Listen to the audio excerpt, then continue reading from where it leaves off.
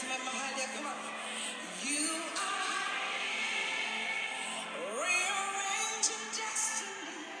Lift your hands, say. Well, let's get started this morning. And we sure worship the Lord and thank Him for His goodness and grace in our lives today. I'm Dr. Otis Miller. I'm the Associate Pastor of Russian Springs Baptist Church, and we're here with the Sunday School lesson. This particular lesson is called Called to be Emmanuel. Called to be Emmanuel. This particular lesson is taken from Matthew, first chapter, the 18th through the 25th verses. And we have the Good News Bible that we'll be reading from. Go ahead and get your Bibles, and we'll go ahead and start with the introduction. As you know, we are in the winter quarter of our standard lesson summary. Our Sunday school lesson is teaching us about the various types of callings. A calling from this perspective is referring to the divine anointing or a calling that God places on one's life. Now today we would explore the manner in which God called the Messiah, Jesus. While our calling may not involve a virgin birth, God's calling over our lives is just as miraculous as it was with Jesus. If we look back upon our lives, we can see the hand of God in ways that are beyond explanation. Yet the power of the calling is dependent upon the obedience of the person being called and how he or she answers that call. Well, let's look at verse 18 and 19. It reads, "This was how the birth of Jesus Christ took place. His mother Mary was engaged to Joseph, but before they were married, she found out that she was going to have a baby by the Holy Spirit. Joseph was a man who always did what was right, but he did not want to disgrace Mary publicly, so he made plans to break the engagement privately." In this lesson, the integrity of Joseph is revealed and the attitude he had with his wife Mary. It's amazing. He demonstrates his godliness by marrying her. Now, the word betrothed means that they were married, but they had not had a sexual relationship or consummated the marriage. It is parallelism to today's definition of engagement. In the Jewish culture, the bride had been picked by the father, and the groom is preparing a place for them to live. Their home was usually an additional building attached to the parents' home. Now, while the groom is away building their home, the bride is under the watchful eye of his father. So Mary becoming pregnant while her groom was away indicates that she was an adulterer and is unfit to be Joseph's wife. Therefore, Joseph, being an honorable man who did not want to cause her public disgrace, decided to divorce her privately. Well, let's look at the word studies in the New Testament regarding this verse. It uses the term espoused or betrothed. The narrative, this particular narrative in verse 18-19, implies a distinction between betrothal and marriage. From the moment of her betrothal, a woman was treated as if actually married. The union could be dissolved only by regular divorce. Breach of faithfulness was regarded as adultery and was punishable by death.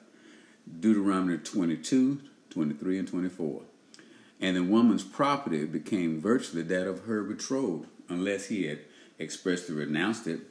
But even in that case, he was her natural heir. So you can see the dynamics here. This is not something that we look over lightly, and sometimes we do, but the implication of society impact was amazing.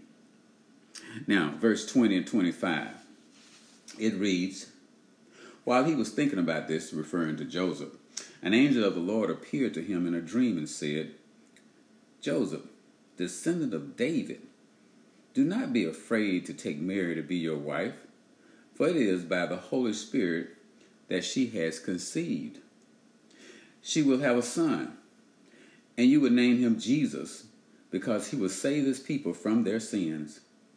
Now all this happened in order to make what the Lord had said through the prophet come true. A virgin would become pregnant and have a son, and he would be called Emmanuel, which means God is with us. So when Joseph woke up, he married Mary, as the angel of the Lord told him, and he did what the angel of the Lord said for him to do. He had no sexual relationship with her before she gave birth to her son, and Joseph named him Jesus. Now this is where the lesson becomes interesting. Has an angel ever spoke to you in a dream? Often it is the Holy Spirit who is speaking to us through ways we may not recognize or accept. Many times God uses people, places, or situations to tell us things that we don't or won't accept. This could be due to the content of the message or the character of the messenger, or our failure to comprehend what just happened. Joseph does reveal several things for us to take to heart. 1, he listened. Yeah, he listened. Number 2, he recognized it was an angel. Number 3, he accepted what the angel was telling him. 4, he bore the societal and the family consequences for his acceptance and went ahead with the wedding. 5, he applied to his life the instructions he was told by the angel in the dream. Therefore, he had no sexual relationship with his wife Mary until the child was born. He named the child what the angel said. And 7, he honored the word of prophecy as having come from the angel, and thus he honored God. One more. 8, by his action, Joseph demonstrates his complete belief and trust that the Holy Spirit was the one responsible for Mary's pregnancy. You know, he had to know the Lord, and he had to know the presence of God and his Holy Spirit. Now, is this not a pattern for us to follow? Oh, yes. Yes, it is. But how do I know I have heard from God? How does this encounter occur? Well, let's see if we can answer that. First, Joseph was already thinking about what he would do concerning Mary being pregnant when the angel spoke to him. Therefore, the word you receive should be about something that you're familiar with. In other words, it should be a confirmation. Number 2, the message given should line up with Scripture. The angel quoted Old Testament Bible prophecy from Isaiah 7:14. Number 3, whatever is said that's supposed to happen should actually come to pass. The sign of true prophecy is that it happens as predicted or prophesied. The message is specific. A male baby will be born. His name shall be Jesus. His purpose and calling is given. He shall save the people from his sins. Wow. Let's pray. Heavenly Father, you call us to be great and to do great things. And for you to be a part of our divine plans and purposes. When you speak, enable us to know it is you. And most importantly, we accept your will and power to do exactly what you tell us to do.